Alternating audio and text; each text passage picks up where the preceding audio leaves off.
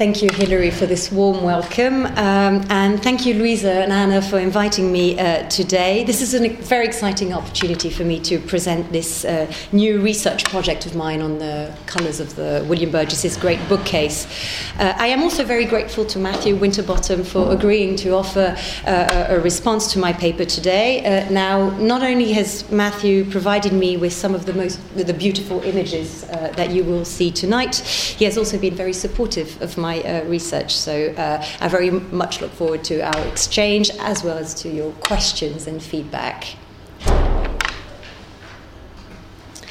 So on the first chilling entrance day of the International Exhibition of 1862, the Chambers Journal described the overwhelmed reaction of the working class crowds in the following lyrical terms.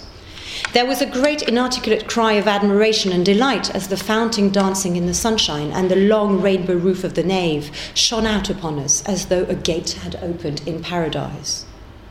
Now, this is one of the rare enthusiastic comments on the architecture and decoration of the exhibition building, which most visitors called a monstrosity, more akin to a factory than to a cathedral. For the Cornhill, God had even been, I quote, bricked out by the royal engineer Captain Francis Folk, who produced the design for the edifice. This was indeed no New Jerusalem, lacking the ideal transparency which had characterized the Crystal Palace. The colour decoration hastily chosen by John Gregory Crace equally failed to match the harmony of the colour arrangements of the Great Exhibition, as noted by the critic. Compare the colouring of the 1851 building or the Crystal Palace at Sydenham with this, and we see that the blues and yellows are not of that violet kind that Mr. Crace's artist, as he calls him, has been allowed to throw in quite promiscuously as to tint. The description of Crace's colours as promiscuous is a revealing one, as the adjective may be understood in both spatial and moral terms, as signifying either discordant or undiscriminating in sexual relations. The latter meaning points back to a long aesthetic tradition confining colour to a superficial, subservient role due to its shameful associations with the base materiality of the body. The primal desires triggered by such alluring colours were deemed of a sexual rather than aesthetic nature, as shown by the similar attacks formulated against the meretricious excesses of John Gibson's Tinted Venus, which was very much the polemical star of the show. Now, if the working classes responded so positively to the building and to some of its gaudy exhibits, it was certainly therefore because their less refined senses were instinctively drawn to the vivid, enticing hues. Anticipating such charges, Crace tried to vindicate his chromatic choices. In a paper entitled The Decoration of the Building, delivered at the Society of Arts before the opening of the exhibition, he explained that he adopted the principle of counterchanging colours in keeping with, I quote, the decorations of the early masters which abound in Italy. For instance, in the chapel of San Corporeale in Orvieto Cathedral. And yet Crace equally claimed that his scheme was radically modern, reflecting the new science of colour based on the laws of complementary hues devised by the director of the Gobelin dye works, the chemist Eugène Chevreul. Just as Chevreul's Loi du contraste simultané des couleurs, translated into English in 1854, aimed at improving the chromatic effects of dyestuffs, Crace offered advice to exhibitors of fabrics on how to make their colours more appealing to the public eye, in accordance with what he believed to be the chromatic harmony of the building he had decorated. This is Crace. Many rich and valuable stuffs were seriously injured at the exhibition of 1851 by injudicious arrangement of them. It is necessary to bear in mind that all colours have their complementaries, which add or detract from the beauty of the adjoining colours, according to what they may be. Now, Crace's line of defence, drawing both on the polychromy of Italian Gothic, made fashionable by John Ruskin's Stones of Venice, and the modern science of perception, reveals a form of disruption in chromatic chronology, which I believe to be symptomatic of the 1860s, a major turning point in the history of colour, which suddenly gained an extraordinary autonomy and visual prominence in debates on both art and industry. It is this chromatic turn that I wish to explore today, so as to shed new light on the chromophilia of two important Victorian figures, On the one hand, the architect William Burges, who designed the International Exhibition's medieval court, and on the other, William Morris, who was also one of the court's major exhibitors. My approach will be threefold. First, I will discuss the International Exhibition as a chromatic event, signalling this turn, which promoted colour as an ambivalent signifier of the modern in a rapidly changing industrial world.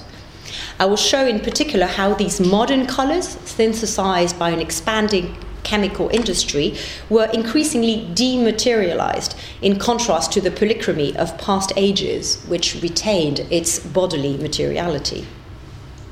Then I will situate Burges's and Morris's nostalgic chromophilia within these debates, mostly shaped by Ruskin's understanding of natural colour as central to the poetry of architecture.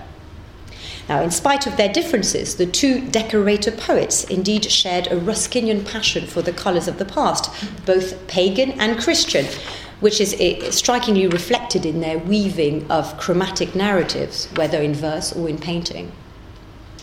The last section of my presentation will focus on two specific examples of Burges's and Morris's ambivalent responses to the changing colours of modernity. I will first discuss Burges's great bookcase, which I choose to read as a chromatic anthology, that is to say, as a collection of narratives about the colours of the pagan and Christian past, which nonetheless resonate with contemporary discussions about colour in art. Although Morris was not a contributor to the bookcase, his approach to the art of painted furniture could not have overlooked the precedent of Burges. Conversely, Burges was certainly influenced by Morris's colourful depiction of the Gothic past in The Defence of Guinevere, of which he owned a copy of the 1858 edition.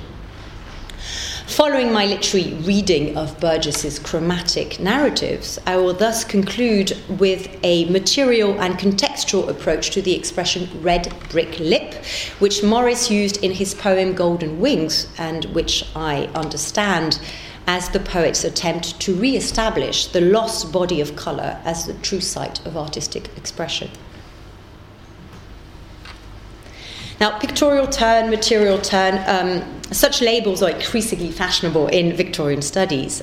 W.J.T. Mitchell was already very much aware of this craze for paradigmatic shifts when in 1994 he drew on Foucault's approach to the scopic regimes of modernity to coin the concept of pictorial turn, central to visual culture theory. Retracing a long philosophical tradition of iconophobia, he concludes that, I quote, "This anxiety, this need to defend our speech against the visual is, I want to suggest, a sure sign that a pictorial turn is taking place." Now, the sudden outburst of chromophobia triggered off by the gaudy colours of the International Exhibition may also be understood as a sign that somehow a chromatic turn was underway. This was indeed a chromatic event in many ways, even more so probably than the Great Exhibition of 1851, which recent studies in Victorian material culture have heralded as a key moment in the emergence of a new type of relation to the object. But whereas the ekphrastic rhetoric surrounding the Crystal Palace was all about transparency and colour as light, by 1862, new materials had come to the fore, from the aniline dyes devised for an expanding textile industry to new coloured inks, perfecting the art of chromolithography, which was used to reproduce the event itself, alongside more traditionally hand-tinted stereoscopic photographs. Now, in the conclusion to his report on the medals awarded at the International Exhibition, the president of the Council of Chairmen, Lord Taunton, clearly emphasized this shift by praising the transformation for industrial application of, I quote, new raw materials hitherto considered as waste. Now, he was certainly thinking here of the mauve mania brought about by William Perkins' accidental discovery of coal tar-based aniline morphine in 1856, for which the chemist was awarded a medal in 1862. The crinolines of the women visiting the exhibition were thus newly dyed in the same bright aniline colours displayed in the section of the exhibition devoted to chemical substances and products. Now, the substance which Perkin and his epigones thus transformed into a beautiful rainbow of dyes was literally industrial refuse, that is to say, coal tar, possibly the most evil-smelling and unsightly of materials. And yet, as noted by the New York Times correspondent in London for the exhibition, the potential aesthetic applications of these new industrial colours were infinite. I quote, "When these new colours have been naturalised in the world of art, as well as in manufactures, what extraordinary results may be anticipated from the pencils of great colourists. At present, the manufacturers carry everything before them. They can make a silk dress of tough, durable, palpable material 100 times brighter and more beautiful than the best artist can paint it." Now, the need for aniline dyes to be naturalized in order for artists to accept using them clearly suggests that the application of industrial colors to artistic practice was a challenge as much as an opportunity for painters. The word naturalize implicitly points to the artificiality of these new dyes, which had very little in common with the organic and mineral pigments which the painters of the past used to grind, although by the mid-19th century, most artists relied on colour men, who, as noted by Philip Ball, did little more than package the ready-made paints from manufacturers. As paint and dye manufacture progressively became almost solely a matter of chemical synthesis, colour appeared more and more dematerialised to the artist, who was either confronted with abstract chemical formulas or with a chromatic terminology which had little to do with a natural provenance, as with the dye and pigment magenta, for instance, magenta named after one of Napoleon's victories in 1859. As observed by Michael Taussig, the radical transformation of materials brought about by the aniline revolution thus paradoxically led to, I quote, a killing off of the body of colour in both art and industry. For Morris, it certainly killed the age-old art of dyeing, which he would attempt to revive in the 1870s and 1880s. I quote Morris here, "Of these dyes, it must," so he's talking about the aniline dyes, "of these dyes, it must be enough to say that their discovery, while conferring the greatest honour on the abstract science of chemistry, and while doing the great service to capitalists in their hunt after profits, has terribly injured the art of dyeing, and for the general public has nearly destroyed it as an art. Anyone wanting to produce dyed textile with any artistic quality in them must entirely forego the modern commercial methods in favour of those which are at least as old as Pliny, who speaks of them being old in his time." For Ruskin, too, aniline dyeing despiritualised as well as dematerialised colour by severing it from nature. Ruskin indeed believed that colour was, I quote, "the purifying or sanctifying element of material beauty." This conception also coloured his architectural theory. A natural theologian, he thus praised the true colours of architecture as those of natural stone in the seven lamps of architecture. And this is Ruskin here. "I cannot therefore consider architecture as in any wise perfect without colour. Our building, if it is well composed, is one thing and is to be coloured as nature would colour one thing, a shell, a flower, or an animal." Ruskin's emphasis on the ethics of colour and the honesty of materials in architecture, also evoked in his 1837 series of articles on the poetry of architecture, echoes Augustus Pugin's celebration of English red bricks, which he used for his own house, St. Mary's Grange, and which inspired a generation of architects from William Butterfield to George Street and his apprentices Morris and Philip Webb, who partly conceived Morris's red house with both these Ruskinian and Puginian models in mind. For Ruskin, chromatic appreciation could not therefore be reduced to pseudo-scientific arrangements such as those devised by Chevreul or his English exponent Owen Jones, which he strongly rejected, claiming that, I quote, "a man of no talent, a bad colourist, would be ready to give you mathematical reasons for every colour he employs." Such rules not only dematerialise colour by privileging the eye over the hand, the optical over the haptical, but also threatened to unweave the rainbow of nature. Now, in order to retrieve the lost sanctity of colour, Ruskin turned to the past. In 1856, he thus embraced the Middle Ages as the true ages of gold. I quote, "And first, it is evident that the title Dark Ages given to the medieval centuries is, respecting art, wholly inapplicable.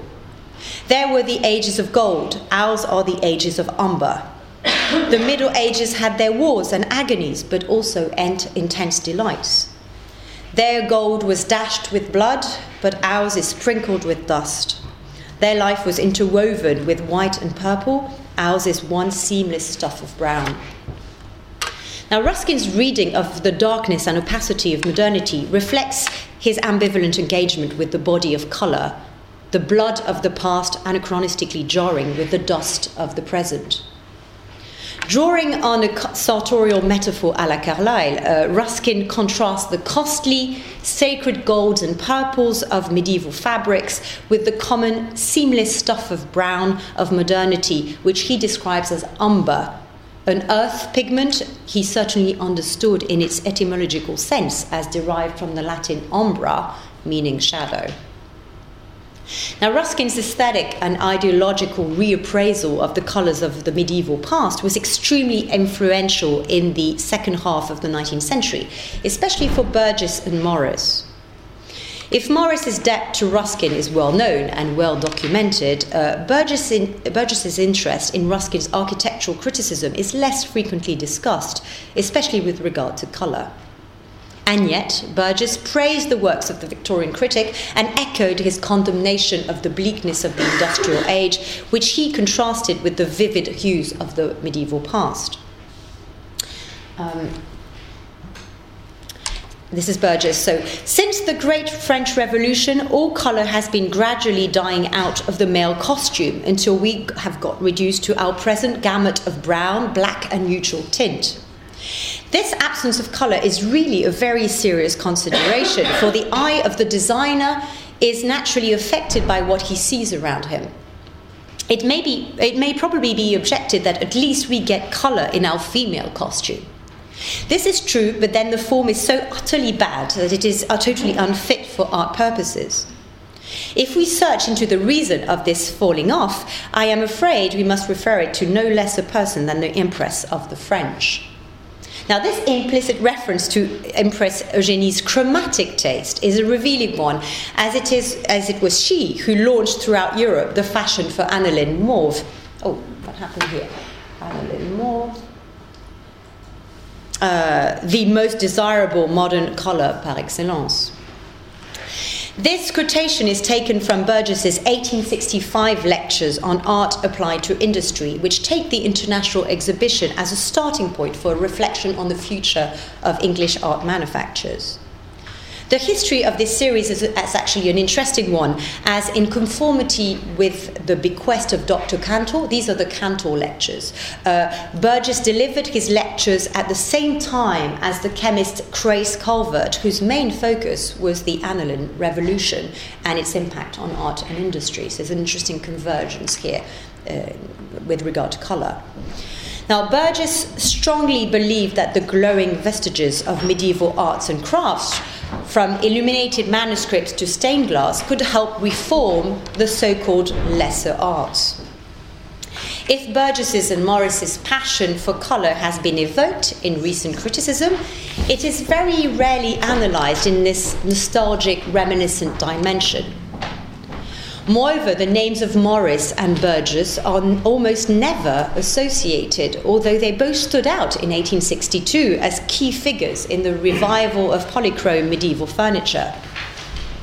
Now, in the medieval court which Burges designed for the Ecclesiological Society as a tribute to Pugin's own colourful medieval court of 1851, Morris and Co. thus exhibited several pieces of painted furniture, including... Oh, what's happened here? That's it. That's perfect. Including the King René honeymoon cabinet, which Burges praised in his 1865 lectures. Now, this fascination with painted furniture stemmed from Morris's and Burges's formative trips to the Gothic cathedrals of northern France in the mid-1850s. According to Clive Wainwright, the two men may even have met as early as 1856, when Street took his apprentice to Lille to see an exhibition of the designs for the new cathedral Notre-Dame de la Treille, a competition which Burges and Henry Clotten won with their project aptly entitled Fideris Arca, or Ark of the Covenant, which included a drawing of a painted organ case. Now, the following year, Morris and his Oxford friends painted the Oxford Union murals, which Coventry Patmore described as reminiscent of the glowing pages of a medieval manuscript, in defiance to the scientific rules of colour prescribed by Owen Jones. In his 1858 lectures on the future of art in England, George Street discussed the murals and concluded, I quote, that the pre-Raphaelite movement is identical with our own. And by our own, he was clearly including his friend Burges, who also advocated the Ruskinian model of the art architect in his 1862 lecture on the various systems of coloured decoration in the Middle Ages. Moreover, Burges and Morris evolved in the same circles in the late 1850s, possibly meeting at the Hogarth Club or through Burges's neighbour George Boyce, who was a close friend of Rossetti. Now, Burges' abstract of diaries clearly emphasised these connections, as if he had wished to be remembered as a member of this artistic clique. So I don't know if you can see this here, but Morris is included in the important person, the people that Burges met in 1859. So Morris, Mrs. Morris, and there's also Rossetti here, and there's a reference to the Hogarth Club here, of which Morris was also a member. Now, in contrast, Morris is disappointingly silent about Burges, although the latter was invited to Red House in 1861. There is also evidence that Burges collaborated with Morris and Co. on the King René cabinet, designed for and by J.B. Seddon, another common acquaintance. The subject of the cabinet, illustrating the arts patronised by King René, certainly appealed to Burges, whose own great bookcase adopts a similar allegorical composition, as he owned a copy of Théodore de Quatrebarbes' 1849 re-edition of the complete works of King René, which Morris may have consulted alongside another possible source, Walter Scott's novel Anna von Gerstein. Now, the example of Walter Scott, whom Burges and Morris both cherished, is interesting, as he was one of the first writers to emphasize the dazzling heraldic colours of the medieval past in his poetry and fiction, thus breaking away from the more sombre projections found in the Gothic novels of Horace Walpole or Anne Radcliffe. Burges was himself a great lover of poetry, whether pagan, medieval or romantic, as the contents of his personal library reveal. In an 1857 lecture entitled Paganism in the Middle Ages, he thus insists that, I quote, literature has in every age influenced and in a great degree controlled the lesser arts of paintings and sculpture. Interesting how literature is above painting and sculpture, and at least the details of architecture. In some instances, indeed, it has influenced architecture itself. The present revival of medieval art is due principally to the novels of Sir Walter Scott. But in that lecture, Burges also quotes Chaucer, Boccaccio, and Christine de Pisan, whose works shaped Morris's and his friends' early medievalist endeavours, as shown by this beautiful painted jewel casket designed for Jane Morris.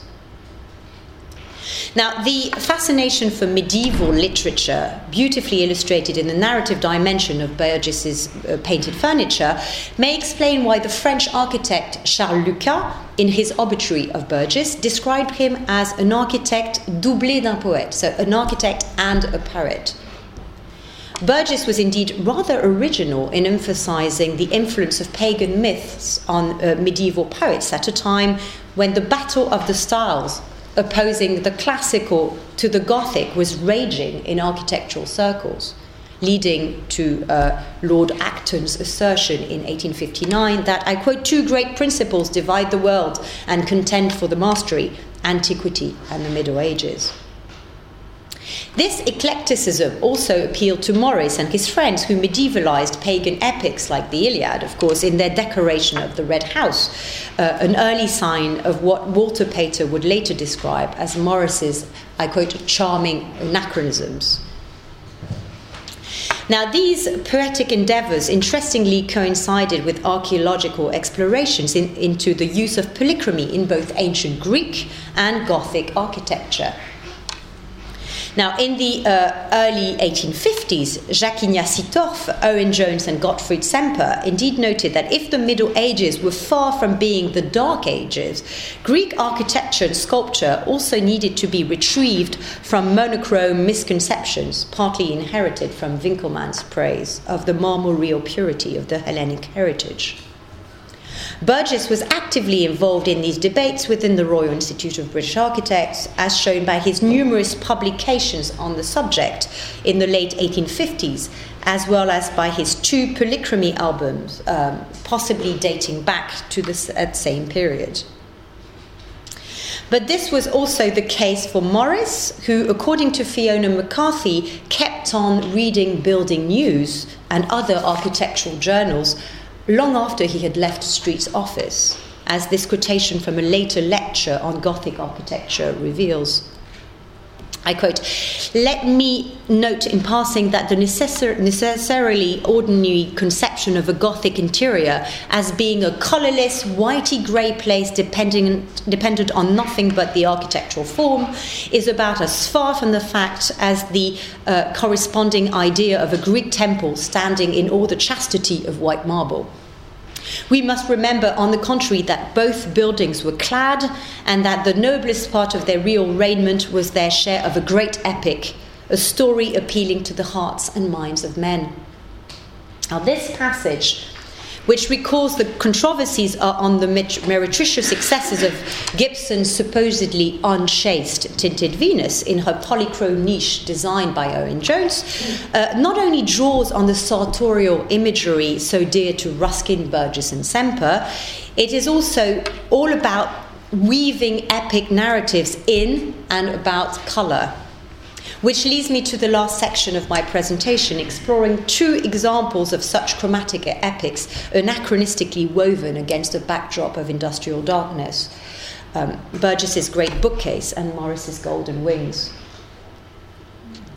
Now, although Burges and Maurice and co. were awarded gold medals in 1862 for their painted furniture as, I quote, outstanding examples of art manufactures, Burges's medieval court and its displays were criticised in the press as an anomaly. This is a term that is used on several occasions in an industrial age. 600 years have passed since the style of Jan Cabinet was in vogue, an anonymous reviewer thus commented on the court's furnishing. Designed by Burges for his London office on Buckingham Street, the Great Bookcase certainly appeared as a powerful public chromatic statement about the aesthetic wealth of the pagan and Christian past. A mise en abîme of a Gothic edifice, it was modelled on a polychrome 14th century cabinet in Noyon Cathedral, described by Viollet-le-Duc. It is also evoked, this particular cabinet is also evoked in Burges's 1865 lecture on furniture as a model of coloured decoration for designers, I quote, lamenting the absence of colour around us in our daily life. In keeping with Burges's belief in the narrative function of decoration, this bookcase, designed to contain Burges's books on art, relates the origins of the fine arts, just as the Yatman Écritoire, painted by Poynter, related the history of Cadmus, who invented the alphabet. But in the case of the bookcase, no fewer than 14 promising young artists took part in the project, a collaboration which clearly emulated that of medieval craftsmen. Now, the organization of the panels is not chronological but thematic and chromatic, as Burges strove to incorporate the pictorial elements within the overall structure, thanks to alternating blue and gold backgrounds. And this is very different from what Morris was doing in painted furniture, using the structure merely as a sort of easel for the painting. Now, the panels on the right describe the pagan origins of architecture. Here you see Rhodopis ordering a pyramid by Poynter, and poetry. This is Sappho and Phaon by Henry Holiday. We also have painting, maybe Apelles by Frederick Smallfield, and sculpture, Pygmalion Galatea by Simeon Solomon. On the left, we find the Christian pendants to these pagan panels, with the apparition of Beatrice to Dante by Poynter and maybe Rossetti, and St. John and the New Jerusalem by Solomon. We also have for sculpture Edward I and Torrell, Edward I and Torrell by Albert Moore, and Fra Angelico painting the Virgin by Thomas Morton. Now, such eclecticism reflects Burges's archaeological interest in both Greek and Gothic polychromy, as well as his literary taste for the classical sources of medieval poetry. L'Ovide moralisé, which Burges consulted in Rouen Library and which he refers to in his essay on paganism in the Middle Ages, thus certainly served as a model for the priorities depicted by Stacey Marks on the base of the bookcase. I have no time, unfortunately, to discuss all the stories related in these panels, but I find what I find so compelling about them is that they all somehow reflect contemporary debates about the colours of the past, whether in sculpture, architecture, painting, or poetry. Now, this is notably the case with the two Solomon panels. Solomon's representation of the Ovidian subject of Venus painting the cheeks of the statue to awaken her body to Pygmalion's desire, and of course this would soon become a favourite story of Morris and Burne-Jones, resonates with discussion of the tinted Venus, which Burges may well have seen in Rome in the mid-1850s, and which Gibson himself conceived as his very own Galatea, as you can see in the quotation. Now, here is a little nearer approach to life. Yes, indeed, she seems an ethereal being with her blue eyes fixed upon me. But Solomon's New Jerusalem panel is more relevant to our discussion today. It represents an angel clad in majestic purple, measuring the celestial temple before humbled St. John, dressed in a dark green robe. Burges, who designed the panel, may have found inspiration in the colourful depictions of the heavenly city in the illuminated manuscripts kept at the British Museum, which Solomon was also consulting at the time. And this is, I don't know if you can see this, but you have incrustations of gold in the representation of the heavenly city. As he was working on the Burges commission, Solomon, interestingly, sketched a more private study for Ezekiel and the angel, formerly in the possession of Robert Ross. The scene appears as the homoerotic counterpart to the colourful bookcase panel, as it depicts a naked angel side by side with an elderly, bearded, head-bent Ezekiel. Solomon was then, of course, exploring Old Testament so prefigurations of the New Testament, and in this case, the closing vision of the prophet Ezekiel, who, guided by an angel with a measuring rod, is shown the beauty of God's temple. Now, although Solomon's drawing of Ezekiel is colourless, in both theophanies, precious stones emit a radiance illustrating the presence of God. The heavenly Jerusalem in Revelation 21:9-23 nonetheless stands out as the more dazzlingly colourful sight. And I won't have time to read this long quotation, but I've tried to highlight the passages referring to colour. Now, colour terms being rather scarce in the scriptures, such a chromatic revelation must have appealed to both a painter of religious subjects like Solomon and a chromophile art architect like Burges. Now, although he was not a religious man, Burges indeed believed that architecture was, I quote, part of the great poem of Christian art. Here, the city of God is metonymically designated by a pillar of 12 coloured foundation stones. And the order of the colours strictly follows those listed in the King James Bible, as the underdrawing notation reveals. And I would like to thank again Matthew for this extraordinary image. Although they do not appear quite as luminous as the precious gems evoked in Revelation, the gleaming gold background, the ruby-like vial that the angel carries around his waist, and the three golden halos, as well as the mirror-like glass floor, certainly capture the divine radiance, reminiscent of the coloured rays of light filtering through stained glass. And the biblical text goes, the street of the city was pure gold, as it were transparent glass.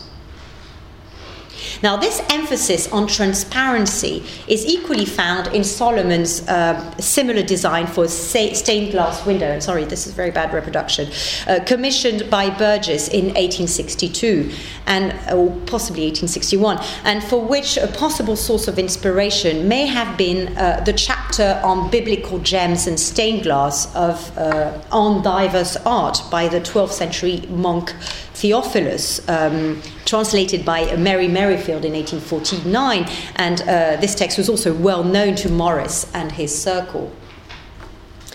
Now, Burges's choice of the heavenly Jerusalem for the panel representing architecture was also certainly motivated by the fact that the colourful revelation had already served as liturgical and theological justification for the use of coloured materials in the decoration of Gothic cathedrals in the 12th and 13th in 12th and 13th century France, a period which Burges emulated in his own architectural practice.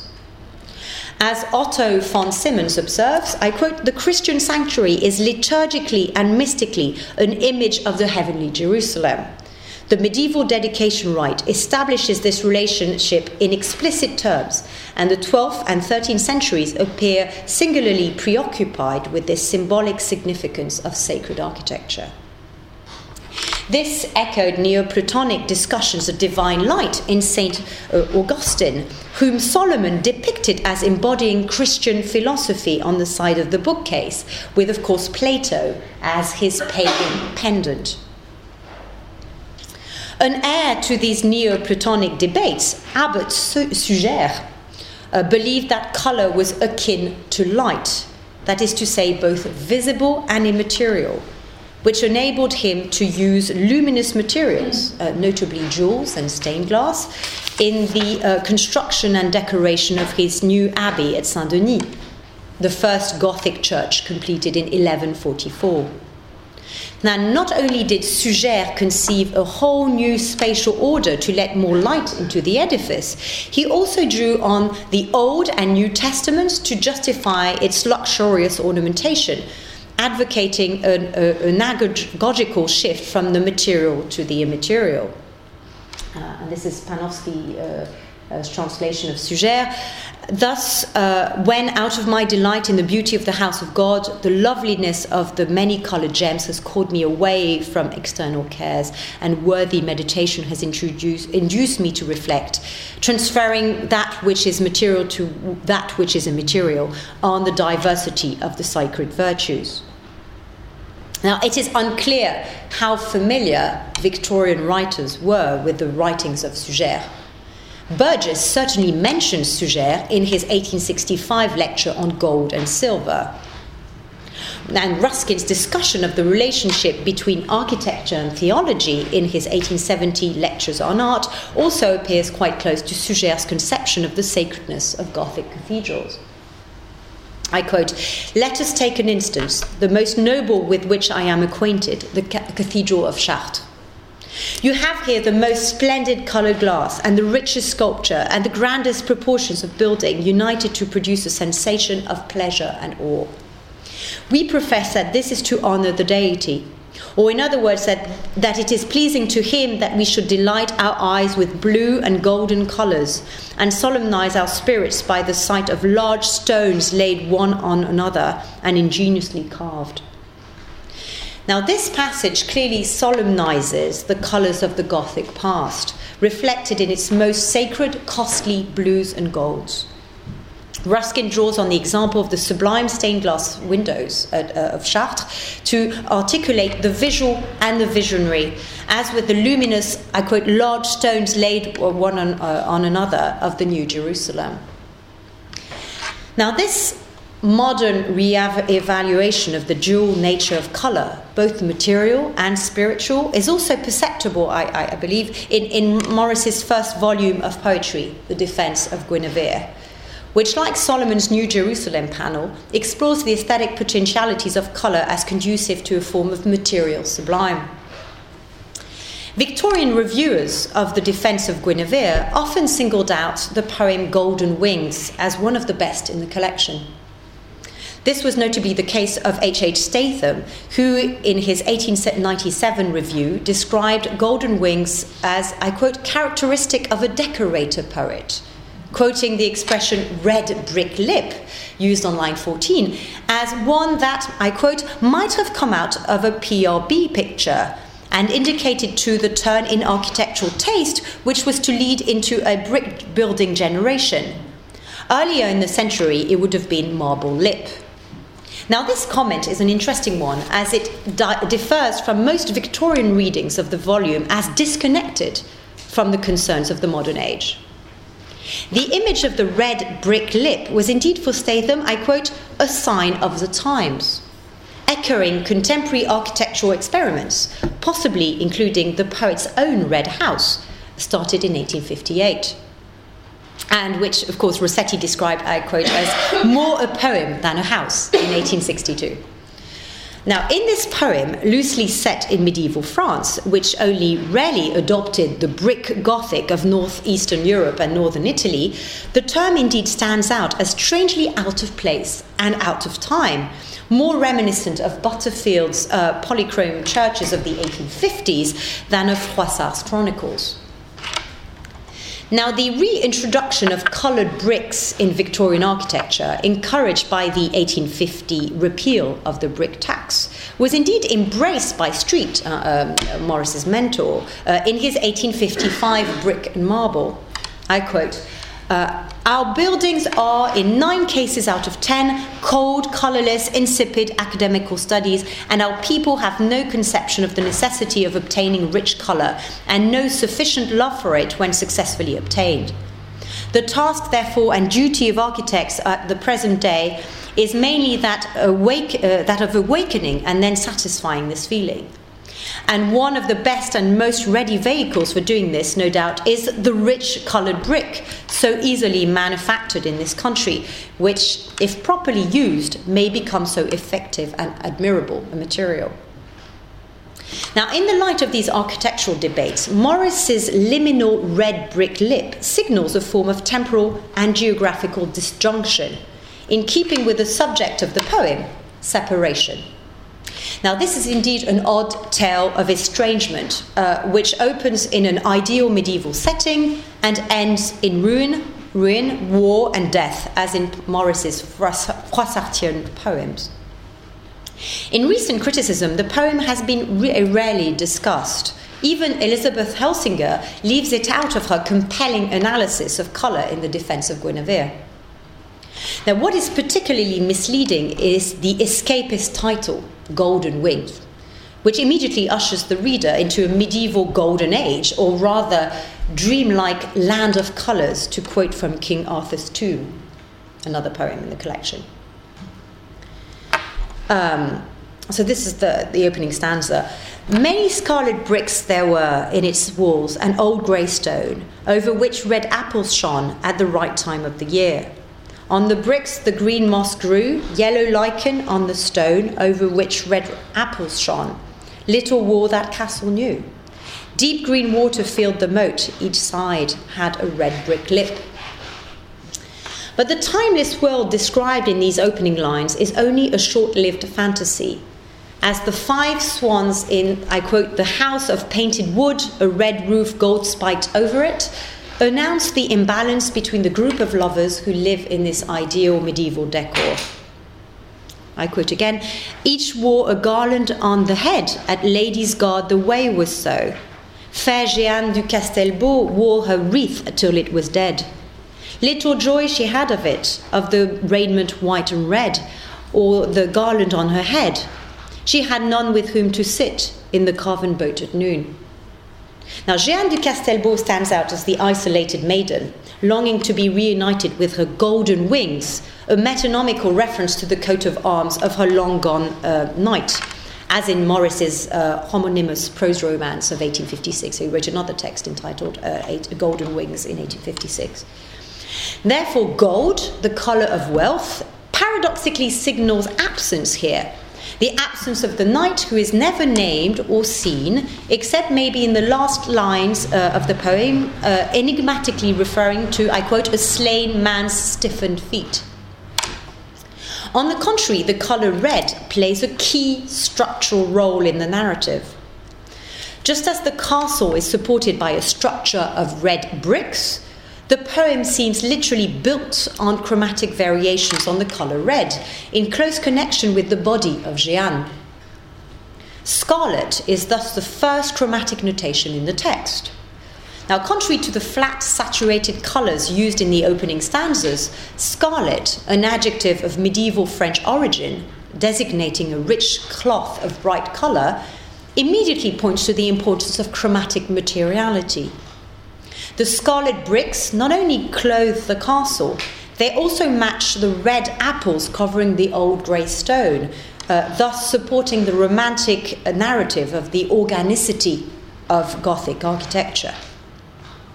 On line 14, the scarlet bricks turn into a red brick lip to describe the banks of the moated island. Now, this image of the red lip paves the way for the depiction of the changing colours of the body of Jeanne, who longs for, I quote, sweet kisses on red lips, on line 119. Moreover, the colour adjective is strategically placed in rhyming position on numerous occasions. First, in association with Jeanne's head, crowned with, I quote, a garland white and red, then with her erotic fantasies, matching her purple bed, and finally as the site of poetic utterance, rhyming with said. But all this was already implicit, I wish to argue, in the liminal image of the red lips, repeated in Jeanne's song in the central section of the poem. And this song is literally a mise en abîme of the whole poem. So this song, situated in the central section of the poem, is clearly the turning point in the narrative. Jeanne has shed her red raiment and her red shoes, or slippers, which causes her sweet face to redden, line 103, anticipating the final bloodbath. So I quote the song, "The water slips, the red-billed moorhen dips, sweet kisses on red lips. Alas, the red rust grips, and the blood-red dagger rips. Oh, yet, O night, come to me." Now, phonetic variations on the expression red brick lip here weave material images of violence and penetration into Jeanne's erotic fantasies, as she is invoking her knight. Now, although the motif of the longing maid is, of course, very Tennysonian, the tension between Eros and Thanatos, as Jeanne disrobes, also evokes, I believe, Madeline's stripping in a Gothic decor in Keats's Eve of St. Agnes, which Morris enthusiastically read with William Fulford and Edward Burne-Jones as they toured the cathedrals of northern France in the summer of 1855. And this is, of course, the Eve of St. Agnes, and I won't read the two stanzas, just the second one, although the end of the first stanza is interesting because of that sort of mingling of violence and eroticism. A shielded scutcheon blushed with blood of queens and kings. So full on this casement shone the wintry moon and threw warm jewels on Madeline's fair breast. As down she knelt for heaven's grace and boon, rose bloom fell on her hands together pressed, and on her silver cross soft amethyst, and on her hair a glory like a saint. She seemed a splendid angel, newly dressed, save wings for heaven. Porphyro grew faint. Now, as Nicole Reynolds observes, the tension between the visionary and the materiality of vision is the crux of Keats's poem, which confronts Porphyro's scopic desires with Madeline's mystic leanings. The enumerative paratactic style of the two stanzas, which immediately precede the erotic climax, not only suggest the wealth of Gothic ornamentation, but directly connects the warm stains and splendid dyes decorating the room with the stain to come, as the red light filtered through the stained glass throws warm jewels, and jewels, of course, is the heraldic term for red, on Madeleine's breast, targeting her, as it were, for the desire of Porphyro, whose Greek name, of course, points to the intensity of royal purple and passion. Now, similarly, Keats plays with the sacred connotations of the translucent gems worn by the saintly Madeleine, newly dressed save wings for heaven. And I think this overlapping of spiritual and material colours, illustrated in a stained glass casement, reflects Keats's conception of a material sublime, which he discussed in an 1818 verse letter, which Reynolds analyses as a fraught but fruitful juxtaposition of the wordly and the otherworldly, underscored by the spatial architectural etymology of the word sublime, which at its root means up to the threshold or lintel, that piece of stone or timber placed over a door or window to discharge superincumbent weight. So colour also plays a central role in Keats's epistle as a sort of hinge, I believe, between spirit and body, light and shadow, transparency and opacity, dream and reality, as well as architecture and poetry. So these are the lines from Keats's epistle to John Hamilton Reynolds. Oh, that our dreamings all of sleep or wake would all their colours from the sunset take, from something of material sublime, rather than shadow our own soul's daytime in the dark void of night. So, to conclude, I would argue that these were also the very tensions that Burges and Morris addressed on the threshold of their artistic career in response to the transformations that colour was undergoing in the hands of chemists, the modern rainbow makers of the industrial age. Burges's and Morris's chromatic narratives may have seemed like escapist dreams about the glowing colours of a bygone past. They, in fact, heralded colour as the means for reforming the cold-like bleakness of modernity, anticipating the proleptic closing lines of Morris' anachronistic dream of John Bull. I quote, "In truth, the dawn was widening now, and the colours coming into the pictures on walls and in window, and as well as I could see through the varied glazing of these last, the ruddy glow, which had but so little a while quite died out in the west, was now beginning to gather in the east. The new day was beginning." Thank you.